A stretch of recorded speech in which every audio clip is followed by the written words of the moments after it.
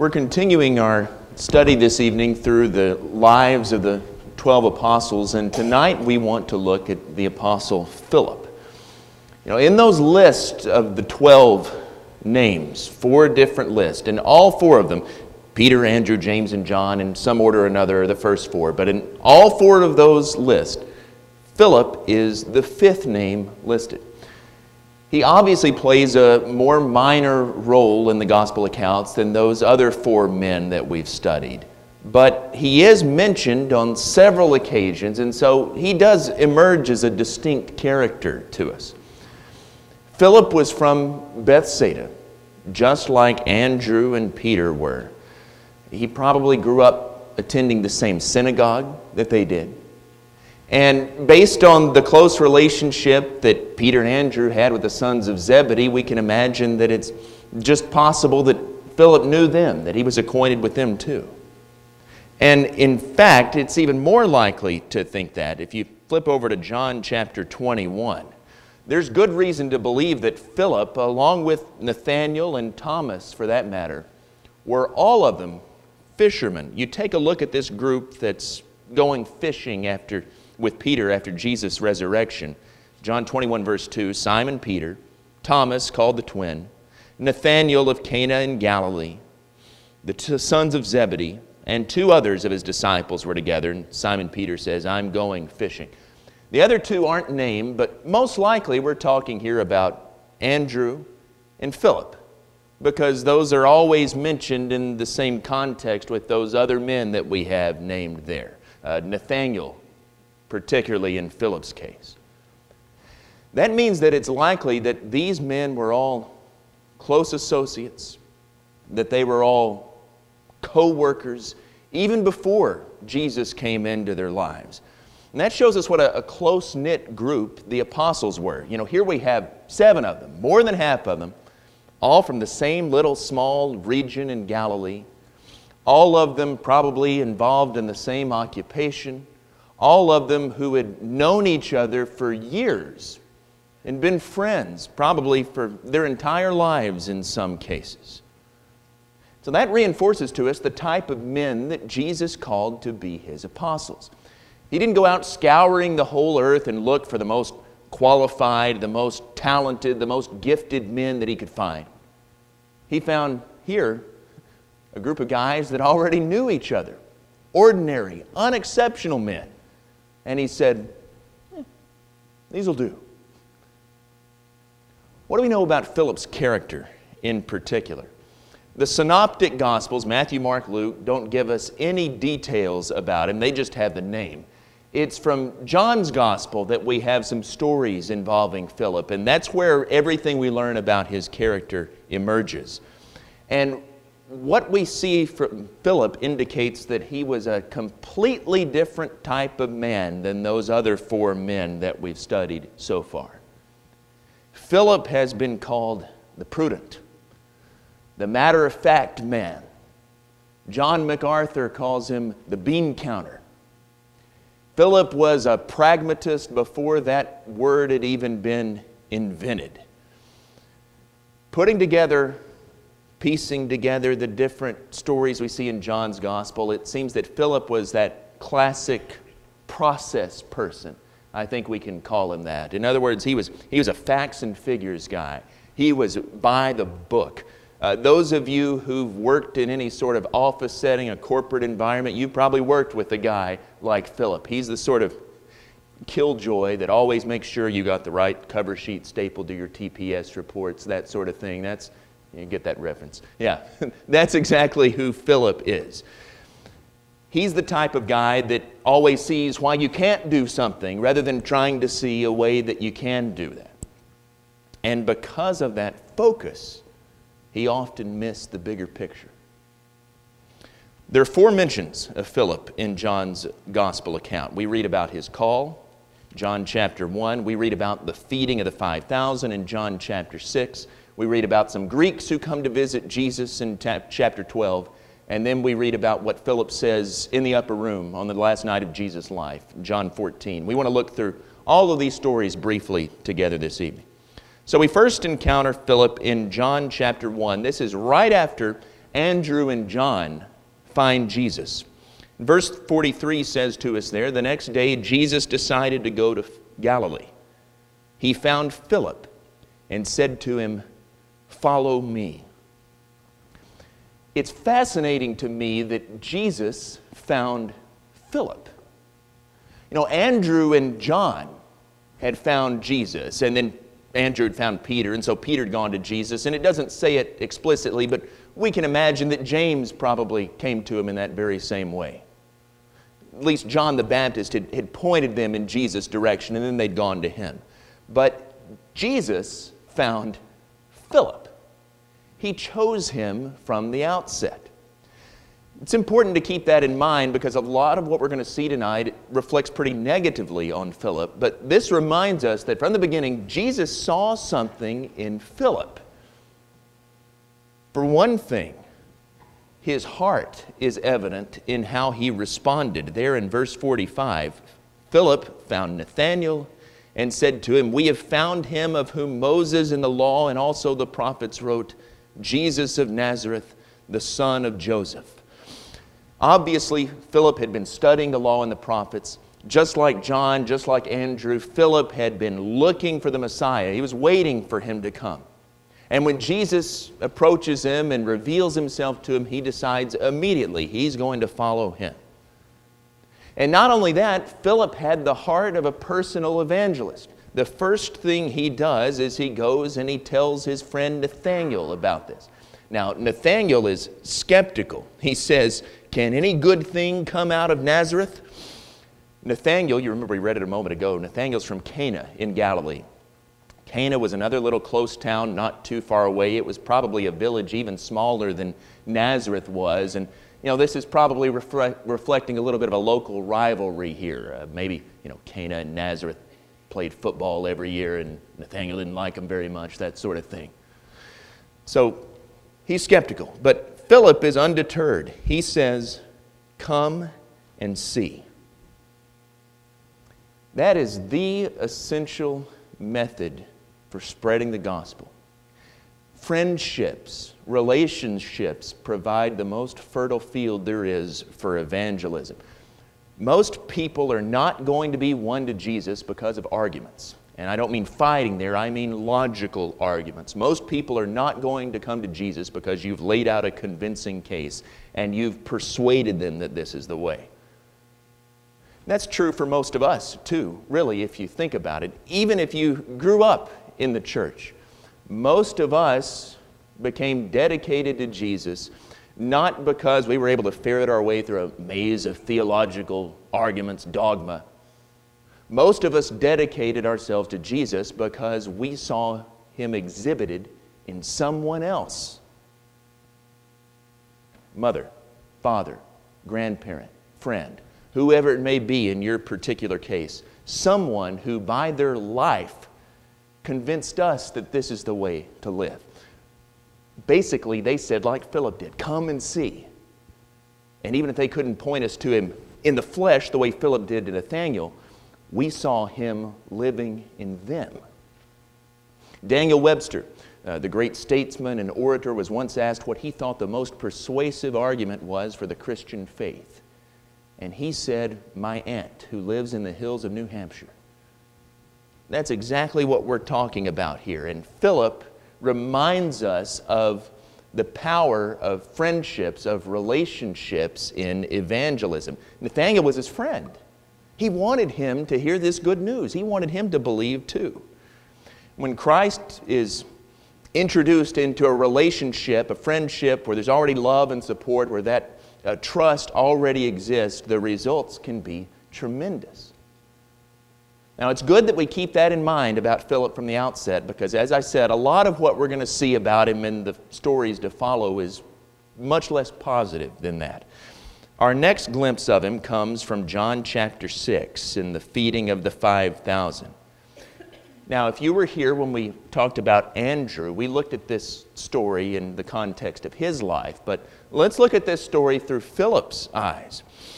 There's a tremendous crowd here. Verse 10 tells us that the number of men alone is about 5,000. So you add women, you add children to that, we could be talking about 10,000 people. We could be talking about somewhere even close to 20,000. Who knows? This is a big crowd here.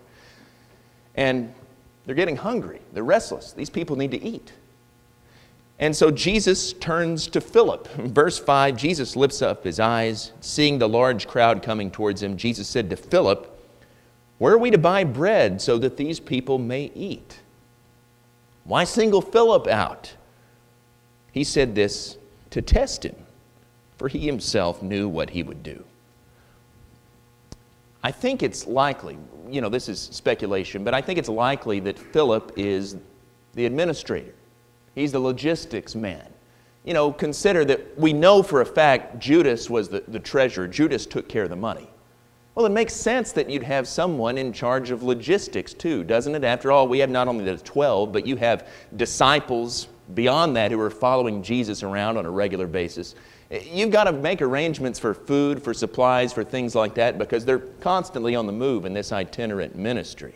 So whether officially or unofficially, it seems like Philip was that guy. But of course, Jesus, as it tells us here, he wasn't asking Philip this because he didn't have a plan. He isn't even really asking so much to know what Philip's thinking, because of course he knows what Philip's thinking, but he wants Philip to reveal himself here. He wants to get it out in the open. And it's here that we see that administrative personality emerge. Philip answered him, 200 denarii would not be enough bread for each of them to get a little.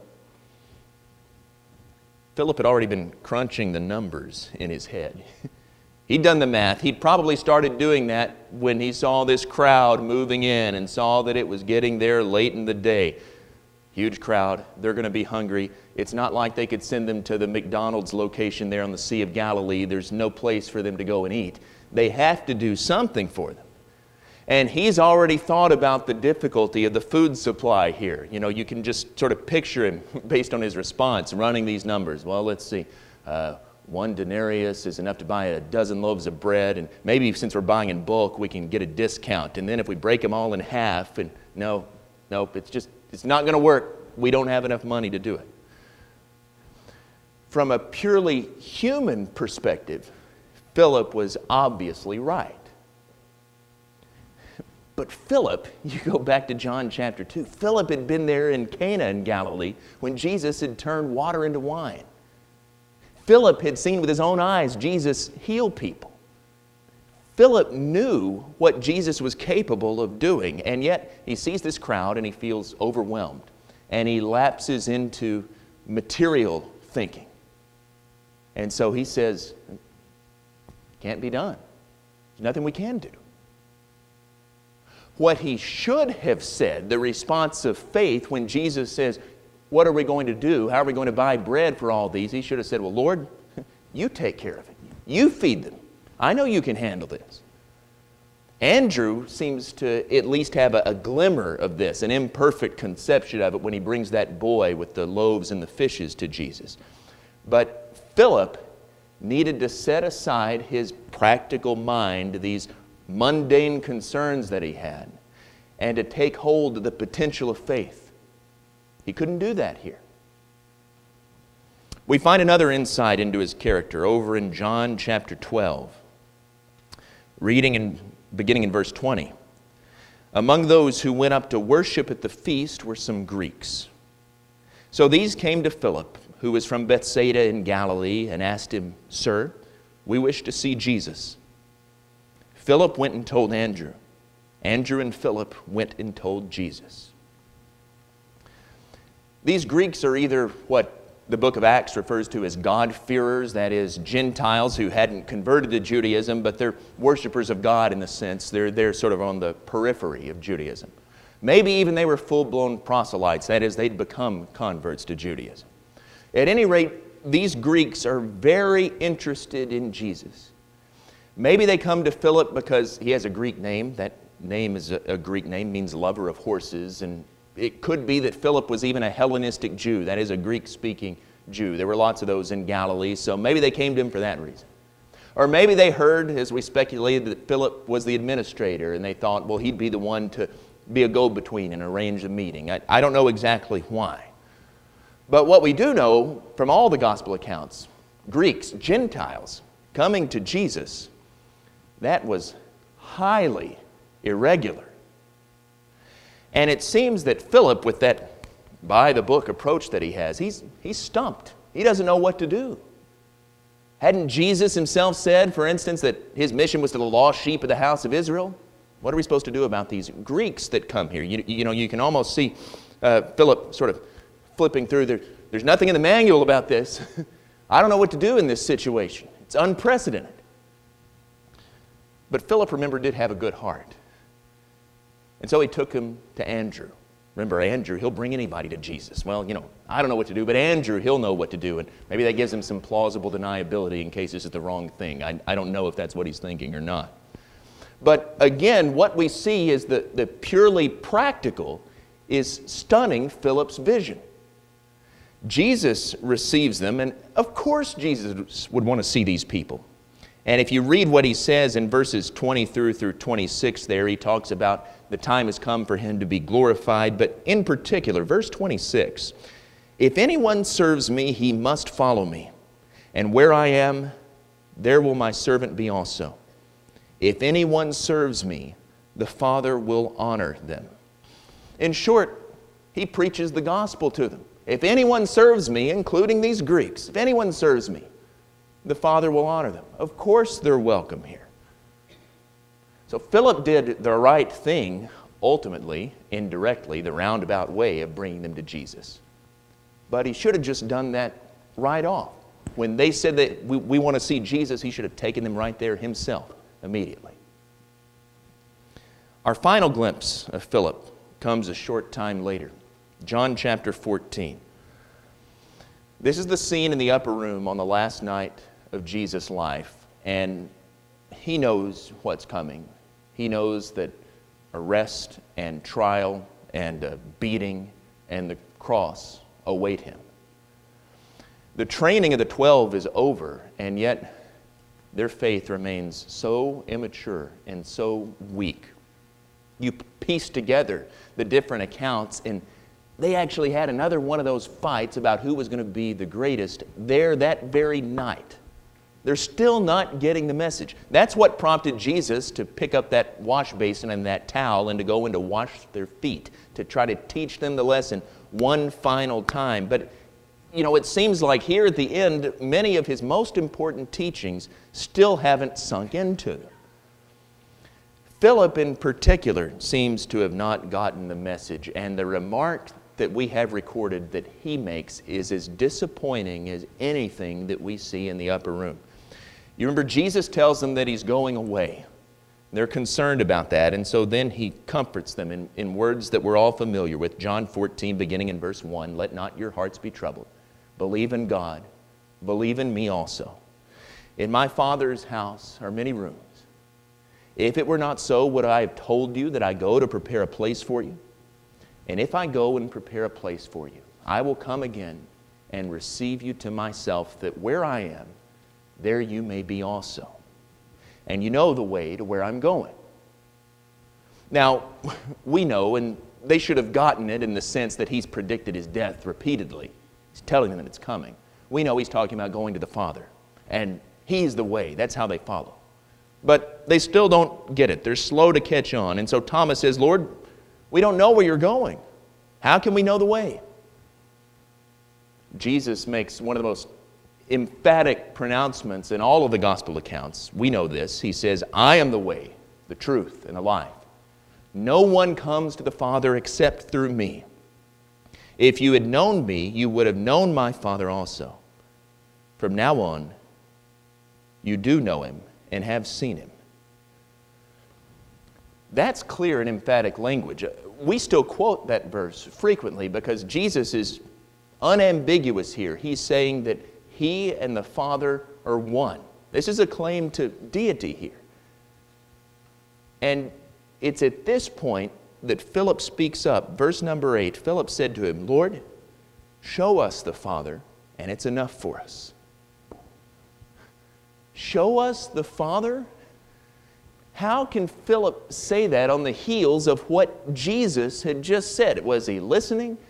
Has he been with him for 3 years now, day in and day out, and he still doesn't realize who Jesus is? If he'd truly known Christ, he would have known the Father.